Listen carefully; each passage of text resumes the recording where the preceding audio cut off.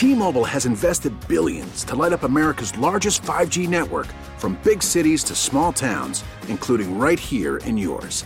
And great coverage is just the beginning. Right now, families and small businesses can save up to 20% versus AT&T and Verizon when they switch. Visit your local T-Mobile store today.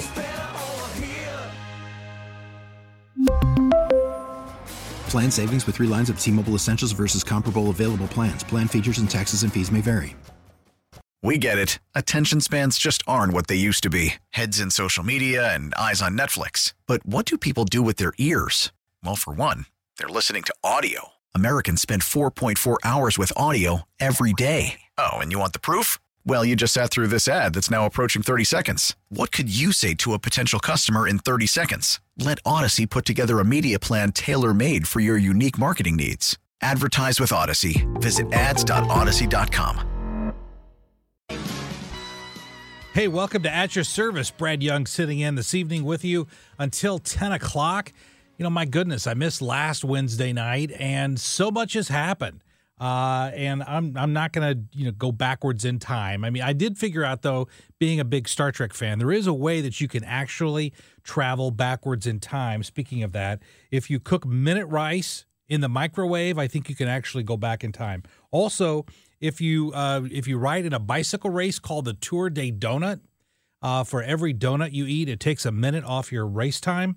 So I've calculated, at least in theory, if the race takes an hour and you eat 61 donuts during the course of the race, you could actually finish 1 minute before you start. So yes, time travel is possible, but we're not going to do that tonight. We're not going to delve into that, but we are going to delve into lots of other issues. And if there's stuff on your mind tonight, give us a call. That's what At Your Service means. That's what distinguishes radio from other mediums. You get to be a part of the show. 314-436-7900. I'll be covering lots of topics, but if something's on your mind, give us a call. Also, I think it was about 2 weeks ago, last time I was on here on At Your Service, and we had a gentleman call in. He was a fantastic caller.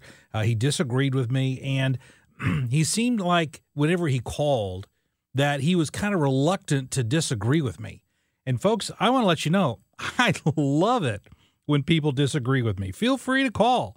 That's what I enjoy. I love arguing for a living, but I do it with the utmost compassion and kindness. So don't worry, I'm not going to lay into you, and I will never question your parentage. But if you want to give us a call and you disagree with me on something, those are the best calls, and we will put you automatically to the front of the line. Yesterday was Pearl Harbor Day.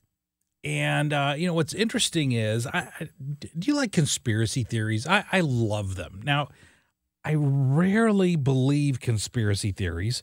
In fact, when I say rarely, I'm going to say almost never do I believe conspiracy theories. But you know what's great about them is that they don't require facts. I mean, facts aren't important if you're advocating for a conspiracy theory. All you have to do is argue about something and you just make up the facts as you go along. It's so much fun. And it also annoys your relatives at holiday parties. So that's another good part about conspiracy theories. But there are a lot of conspiracy theories that involve Pearl Harbor Day. I don't know if you knew this or not, but there are lots of them. And I'm not an aficionado of these. And again, let me make sure you understand I'm not advocating that any of these are true. It's just fun.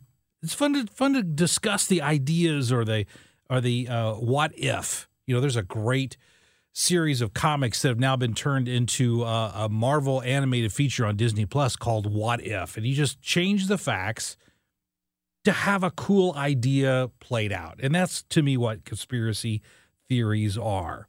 But, again, yesterday being Pearl Harbor Day, I was just thinking about some of those conspiracy theories about Pearl Harbor.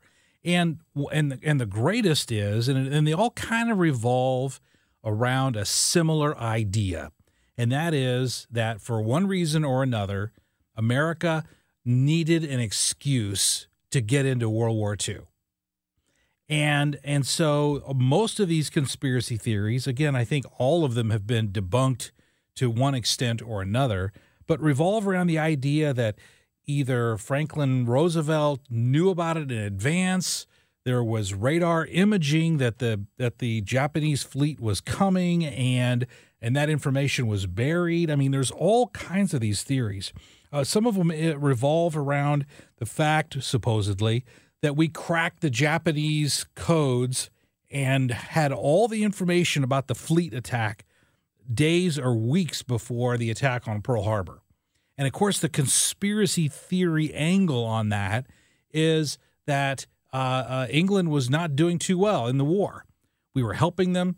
Churchill knew that it was difficult, and the only way between Churchill and Roosevelt, the only way they could even have the idea that they would prevail in World War II was if the United States got in. But there was a lot of pacifism going on in the United States in the 1930s and early 1940s. So that's what these conspiracy theories, there's a lot of stuff online. You can read about it. It's lots of fun. I just wanted to mention that because when we talk about Pearl Harbor Day, it's always solemn and reverential. And of course, that's a good thing. I'm not complaining about it. But since we're the day after, we can dive into some of the conspiratorial stuff too. So if there's any interest in that, I may dive into that as the show unfolds this evening. We're also going to talk about Jussie Smollett because his case went to the jury today. And we're all kind of becoming jury experts with all of these celebrity trials, whether it's, Rittenhouse or others that we've seen played out in front of us, the Derek Chauvin trial, and now we've got the Jussie Smollett trial that's gone to the jury today. So I'm going to break down some of the evidence from the Jussie Smollett case, and I don't mind making predictions. I'm going to predict right now that he will be convicted. And after this break, I'm going to tell you about why this conviction is far bigger than just little old Jussie Smollett. I mean, he's a two-bit actor that's never going to work again. But the ramifications of his conviction, I think, are actually a conviction on mainstream media. Brad Young at your service tonight on KMOX. We'll be right back. Welcome back to At Your Service. I forgot to mention one thing. I tried to get Jim Talent on this evening, and we're actually probably going to do this interview next Wednesday evening. So you're going to want to make sure that you tune in next Wednesday night. But the point that I wanted to talk about with Jim Talent on the day after Pearl Harbor Day was this. I mean, if you think of Pearl Harbor, it seems to me that the first thing that comes to mind is this idea of a sneak attack. We weren't expecting it. We weren't in the war. And then all of a sudden, bang, the Japanese forces attacked the central headquarters of our Pacific Fleet. And they attacked and took out of service a majority of our battleships. I mean, thankfully, our aircraft carriers were out doing maneuvers, or it would have been far worse. But they took out the big battleships, and lots of other ships, killed countless servicemen and women. Obviously, it was an enormous tragedy, and it drug us into the war. But the whole thing started with a sneak attack. And so next week, one of the questions I'm going to have for former Senator Jim Talent, who's now a foreign policy and a military expert. He's on lots of commissions and does consulting and on think tanks in Washington, D.C.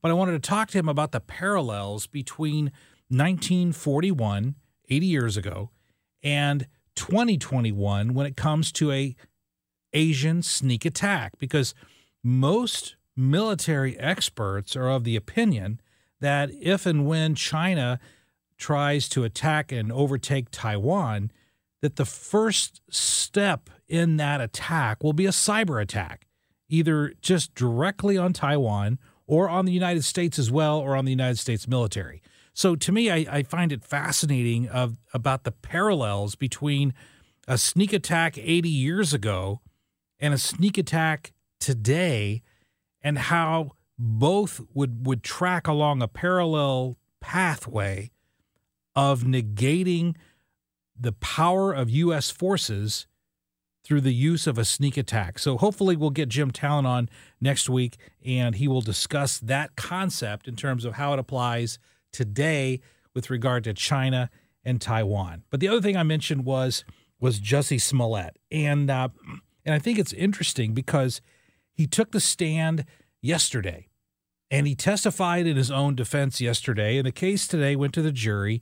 I'm telling you right now, unlike some of these other cases that we heard, particularly the Kyle Rittenhouse case, it will not take days and days and days for this jury to reach a verdict. I'm anticipating a verdict tomorrow. And when it comes to verdicts, here I find this fascinating, but it's always true. See if it happens tomorrow. Prove me wrong. Listen, if I'm wrong, feel free to call me on it. But the vast majority of times when a jury is out, I've even had this happen in my own law practice when I've had jury trials. But if the jury reaches a verdict in the morning, they will never announce their verdict in the morning. And there's a very good and practical reason for that. Jury members want to eat lunch and make the government pay for it. I'm not even making this up, because if you're on a jury, you get a free lunch. You know, they say there's no such thing as a free lunch. Well, when you're on a jury, you get a free lunch. And so when juries reach a verdict in the morning, and this happens like 90% of the time, they talk and they say, well, you know, if we come out with the jury verdict now, we don't get lunch.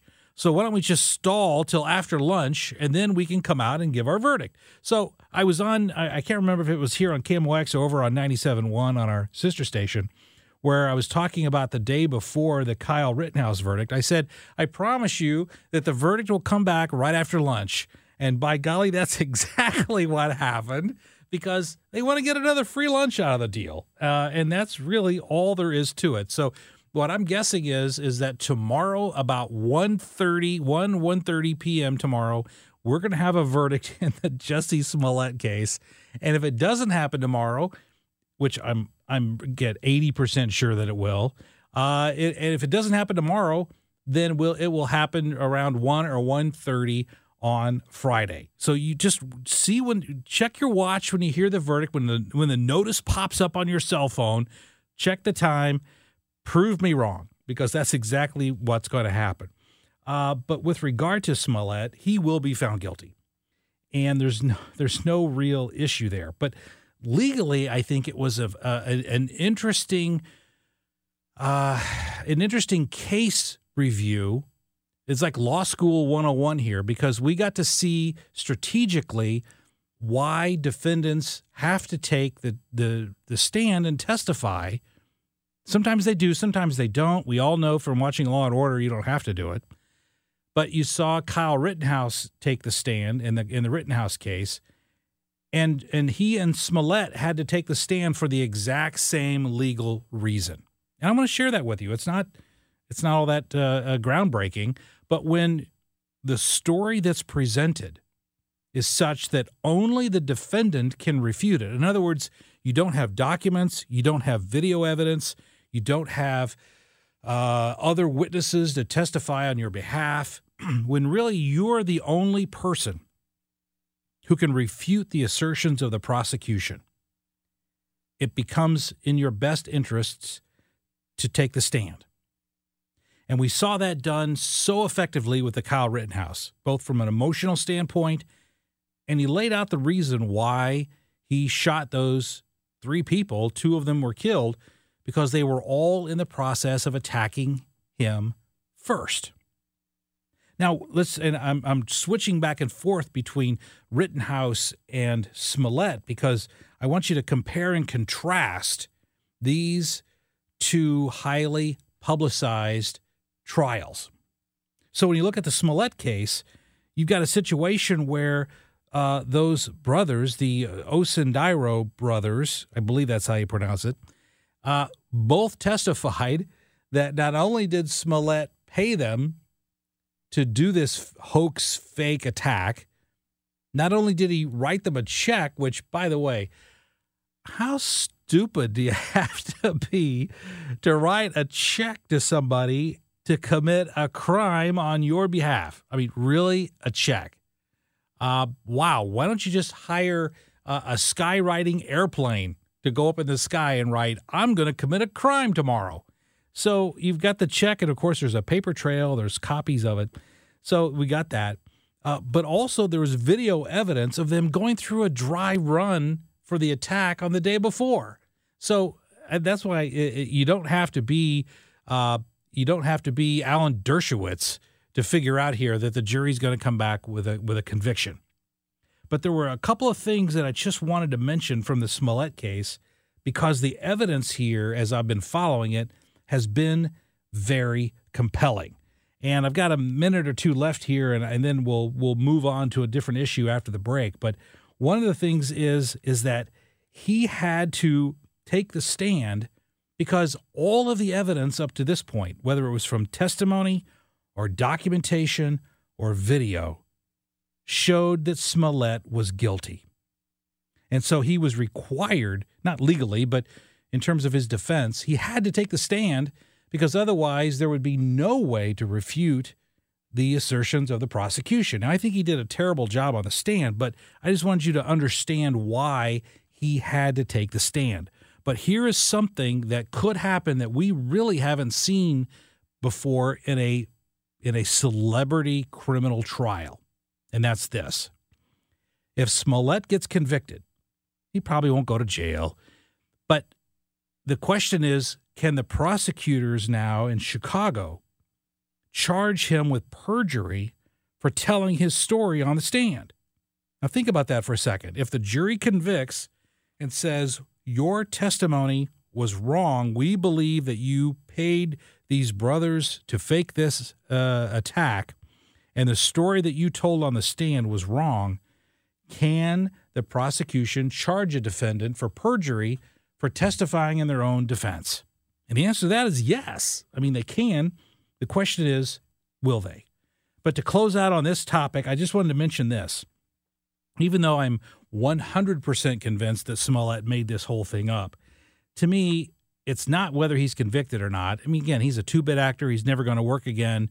This story's going to be gone in a week after he gets convicted. But what he did was it just brilliantly capitalized on the mainstream media's rabid desire for the Smollett story to be true. I mean, that's, to me, is the bigger story. Not whether he did it or not. I mean, he did it. We all know he did it. But the question is that why was the media so hungry, so rabidly desirous to accept what he said is true? Because it fit their narrative that blacks are attacked by Trump supporters in this country, and you know, obviously Chicago is the hotbed of Trumpism. I mean, you know, everyone up in Chicago is Trump supporters, my goodness. So that just fed to the ridiculousness of this story, but it was just catnip for a liberal media who pounced on this story and ran with it without ever checking the facts. And to me, that's the bigger indictment by far than anything that Smollett did specifically. Hey, when we come back, we've got more stories, including I'm going to break down some of the legal issues related to Joe Biden's loss in court. My goodness, his legal defeats are put him in worse shape than Brett Hull's liver on St. Patrick's Day. I mean, he's been getting clobbered in the courts lately, and I'll break some of that down with you. Brad Young, at your service on KMOX. You know, just to wrap up the Jussie Smollett story, I did see that Black Lives Matter as an organization, BLM, the corporate entity, had to come out today in support of Smollett. Now, this is, of course, they don't care when the jury convicts because everything's going to be categorized in racial terms anyway. So, but I thought it was interesting that the spokesperson for BLM, Melina Abdullah, said, and I'm quoting, "So let's be clear, we love everybody in our community. It's not about a trial or a verdict decided in a white supremacist charade. It's about how we treat our community when corrupt systems are working to devalue their lives," unquote. So I just thought it was interesting that they're talking about corrupt systems, but it's Jussie Smollett who's corrupt. It's Jussie Smollett who faked and faked this whole incident, created a hoax incident in order to blame Trump supporters for doing something that Trump supporters didn't even do. It was his own people that he had worked with in a movie, and he paid them $3,500 to do it. So I thought that was very interesting that they're taking that position, because obviously BLM supports the whole defund police movement, and so they don't want any police, which is interesting because every poll that I've seen shows not only Americans in general, not only white Americans, but especially black Americans are against defunding the police. Everybody's against defunding the police statistically, except apparently members of BLM. But this will also be an indictment. Again, not just on Smollett, not just on the networks, but also on George Soros. Now, again, I mentioned conspiracy theories about a half an hour ago, and I know George Soros is the subject of lots of conspiracy theories, but here's one that's not a conspiracy theory. He invested millions of dollars of his own money to get prosecuting attorneys that agreed with his worldview elected across the country. And it's happened right here because George Soros funded Kim Gardner's campaign and George Soros funded Wesley Bell's campaign. So it's happened right here in the St. Louis area. And George Soros also funded the campaign of Chicago prosecuting attorney Kim Foxx. And Kim Foxx, after these charges were filed or brought, she dismissed them. She completely dismissed the charges and was going to let Jussie Smollett walk. But after the police raised a stink about this because they invested thousands of man hours, thousands of dollars worth of their investigatory time to look into these charges that Jussie Smollett was attacked by white supremacist Trump supporters, they realized it was a hoax. And so a special prosecutor had to be appointed because Kim Foxx in Chicago would not prosecute. So when you combine this with the prosecuting attorney in Waukesha, Wisconsin, who was the guy who let off Darrell Brooks on a $1,000 bail, which allowed him to go and kill 5 individuals, injure 50 more because of a $1,000 bail when the guy was a convicted criminal.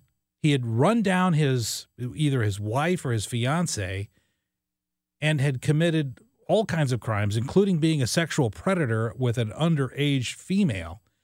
And he let this guy go on $1,000 bail, and 2 days later he kills and injures all of those people in Waukesha. That, my friends, was a George Soros investment. That's what he's been investing his money in, prosecuting attorneys who will enforce social justice rather than actual justice. So that's why I said before the break, I think this is a greater indictment on the news media and a greater indictment on George Soros than it is on Jussie Smollett, because he's a nobody, and when he's convicted, we're never going to hear from him again. But these other issues that we're talking about will continue to be around, and we'll have to continue to deal with those particular issues. Before I get to Biden's losing streak in the courts, though, I wanted to ask you this. We just came through Thanksgiving last week, and not only do we have Thanksgiving behind us in the rearview mirror, we've got Christmas and Hanukkah in our windshield ahead of us. We're right in the middle of Hanukkah, and Christmas is coming up. Lots of holiday parties. So I thought this was interesting. I saw a poll today that 2 out of 3, 63% of Americans agree that there's always one family member who takes things too far when it comes to drinking during the holidays. And, who is that relative for you? I don't want names, but you could just think about it. At the parties you go to, who's the one that goes too far? And Jake, you get your. We're talk to Jake Baumgartner here running the boards, but Do you have anybody? Again, I don't need names or IDs, but is there somebody that came to mind when I mentioned that? No, but what did come to mind is that if you can't think of who that person might be, maybe it's you. Yeah, because you started bringing that up, and I'm like, I wonder who that is, and I couldn't think of it. It's like, I hope it's not me. Hope it's not I me. hope it's not. I mean, I know it has been me in the past for sure, but I mean, I don't think it's consistently me. No, I don't think there's anybody. Well, okay, that's not true. Now that I think about it, I think there are two people in my life that I can picture very clearly in my mind that more than likely will have a bit too much around the holidays. Yep. But they're fun. It's fun. It's a good time, and they always have someone to drive them home. So that's good. But it's okay. But yeah, don't you secretly want that person at the party? Because always, it's not even a secret. Otherwise it's dull, right? If I felt comfortable enough saying their name, I would invite them out for Christmas. They're already invited to Christmas, but I would invite them again on the air. Everybody's got that drunk uncle, you know, but you secretly want them at the party. Well, it depends on the kind of drunk we're talking here. Like the people in my mind, they enhance the party with the drinking. And then there are the people that bring everybody down. You know, they're bringing up politics unnecessarily. They're pushing everybody's buttons. They've had a bit too much. That's the kind of person I don't want at the party. There's two ends of the spectrum, you know, with that kind of thing. But again, if you can't think of anybody, it might be you. It might be you. It might be you. Well, this poll of 2,000 people, which from a polling standpoint is statistically significant. It's big enough to encompass the entire country. Like I said, 63% said there's always one family member. But Jake, here's what I thought's interesting. 58% in this poll said that most of their family drinks too much at holiday gatherings. So 50% of people are honest, at least. That's awesome. That's fantastic. So I thought that was funny, but you're right. If you can't think of someone, it might be you. But even think about it and this is something I've noticed. Whenever I started my my legal career in the 90s, we went to these holiday parties, and there was a lot of drinking going on at holiday parties. I never saw anything untoward. I never saw, people, people photocopy their rear ends, at the holiday party. I never saw any of that. But the last few years, it's become, I think, society's perspective on holiday parties has kind of been against drinking. And I don't know, does that ring true for you at all or no? No, you haven't seen that? No. I guess it's just the no circles holiday I'm party in. I've ever been in has had an issue with alcohol being there. Well, not necessarily an issue, but there's not been the heavy drinking that I've seen in parties in years past. Yeah, I've never been to a holiday party that had heavy drinking. Okay, by a majority of people. Again, always the one, but yeah, no, it's never. I've never. I don't know. I've never been around any kind of situation where like, oh, it's Christmas, let's all get hammered. It's like it's Christmas, let's all have a couple drinks. But Uncle whoever, yes, we know he gets hammered, but we are not going to do that. We're going to be nice and safe. I mean, I do know people that do go pretty hard at the holidays. There was somebody I worked with a few years ago who was like a point of pride for her family. Really? Yeah. She was the designated drunk at the party? I think the whole family, the family itself, the household was the designated drunk. Oh, the whole family? Oh, man. Yeah, she told me, it's like, oh, yeah, my family goes hard at Christmas, Thanksgiving. I'm like, really? Your family goes hard? I get to picture one or two people going hard, but the whole family? She's like, oh, yeah. And I actually, I mean, this won't give anything away, but there was a time where it was around the holidays and I was leaving a holiday party that was across the street from this coworker's house. And I shot her a text before I left. And I'm like, hey, I'm about to leave this party. You want to come out and say hi before I go? She's like, yeah. And I see her, she opens the front door and I'm in my car and the car is running at this point. I can hear the party. Through the house. And I'm like, hey, how's it going? She's like, oh, we're all having a great time. Great time. Merry Christmas to you. I'm going to drive home. It's 10 o'clock. Adios. Oh, but I always wonder, though, because I've always heard all of these stories about parties at the office. And I just wonder what happens if you have a crazy party at work and then you go back the next week. I mean, that would seem to be very, very uncomfortable. Speaking of uncomfortable, Joe Biden's uncomfortable in court these days. So I'm going to break those latest losses down for you after this. Brad Young at your service on KMOX. Like I teased a few minutes ago, Biden is losing every court battle. And again, I love it how anytime Trump would lose his court battles, which he should have when it comes to the election results, I still, to this day, find that there's not anywhere near enough evidence to demonstrate that the election was, as he said, rigged in 2020, the presidential election. Was there fraud? Of course there's fraud. There's always fraud in election. But the question is there sufficient fraud to change the outcome of the election? And the answer here is no. So, but the media loved reporting on Trump's losses in court. But I'm not seeing that same microscopic analysis of all of the string of Biden losses legally when it comes to the vaccine mandates. I mean, just in the past 7 days, he's lost 4 in a row. 4 in a row. And he's like what was the team that used to play the Harlem Globetrotters, the Washington Senators? They never won. So Biden is like the Washington Senators playing the Harlem Globetrotters. You lose every time. And there's a reason for this. And the most recent loss, I believe, occurred yesterday in Georgia, in the federal district court in Georgia, with regard to federal contractors. Now, we have a lot of federal contractors right here in the St. Louis area, particularly Boeing.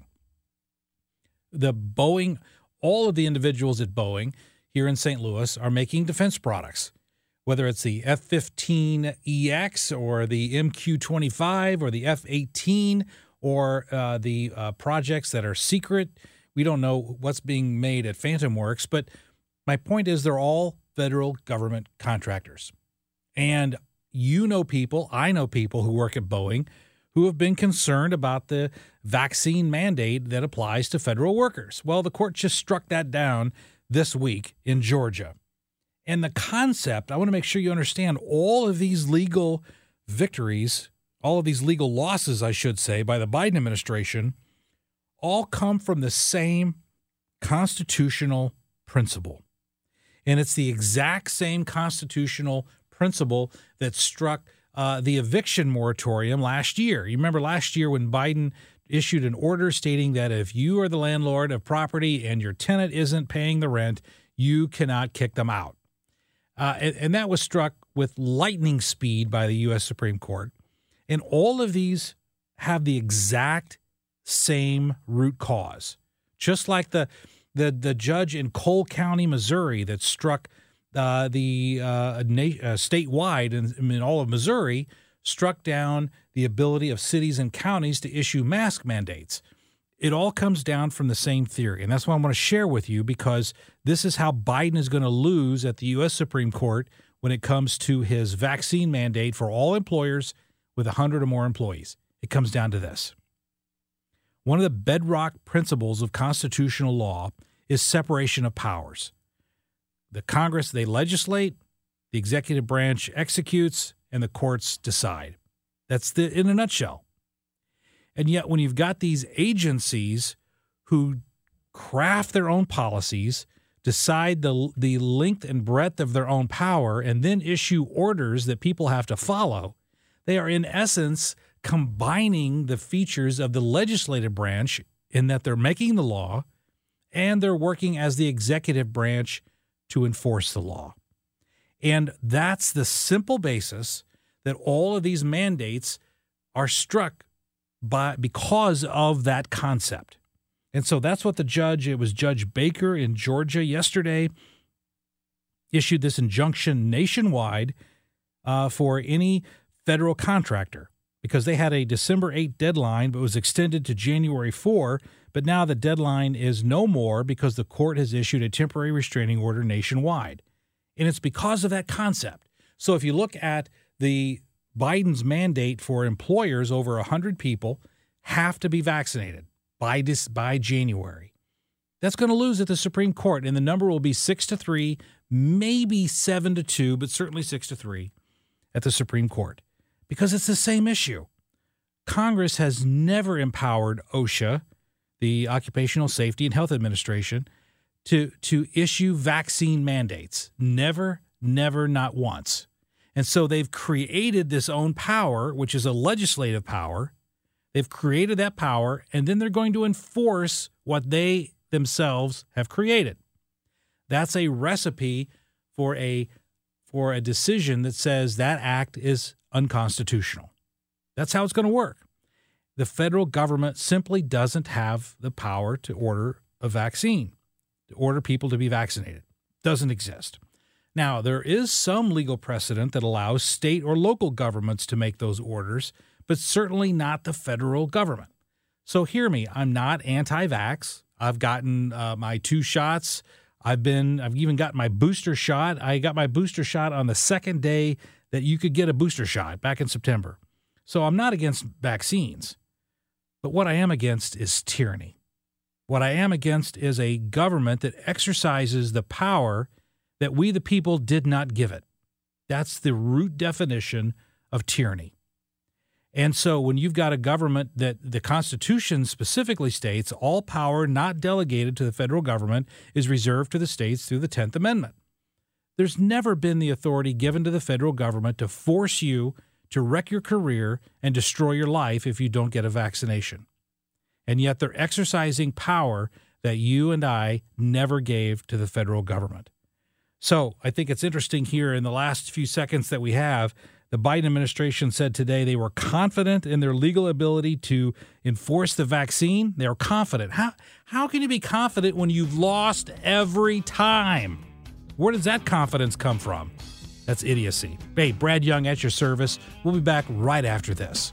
We really need new phones. T-Mobile will cover the cost of 4 amazing new iPhone 15s, and each line is only $25 a month. New iPhone 15s? It's better over here. Only at T-Mobile, get 4 iPhone 15s on us and 4 lines for $25 per line per month with eligible trade-in when you switch. Minimum of 4 lines for $25 per line per month with autopay discount using debit or bank account. $5 more per line without autopay, plus taxes and fees. Phone fee at 24 monthly bill credits for well-qualified customers. Contact us before canceling account to continue bill credits or credit stop and balance on required finance agreement due. $35 per line connection charge applies. See T-Mobile.com. O'Reilly. Protect your vehicle's engine with a full synthetic oil change and save with Mobil 1 at O'Reilly Auto Parts. Purchase 5 quarts of Mobil 1 full synthetic motor oil and receive a $10 O'Reilly gift card after rebate. See store for details. With your Mobil 1 purchase, you'll also receive 2 times points during O Rewards Bonus Points Month at O'Reilly Auto Parts. O'Reilly Auto Parts. We get it. Attention spans just aren't what they used to be. Heads in social media and eyes on Netflix. But what do people do with their ears?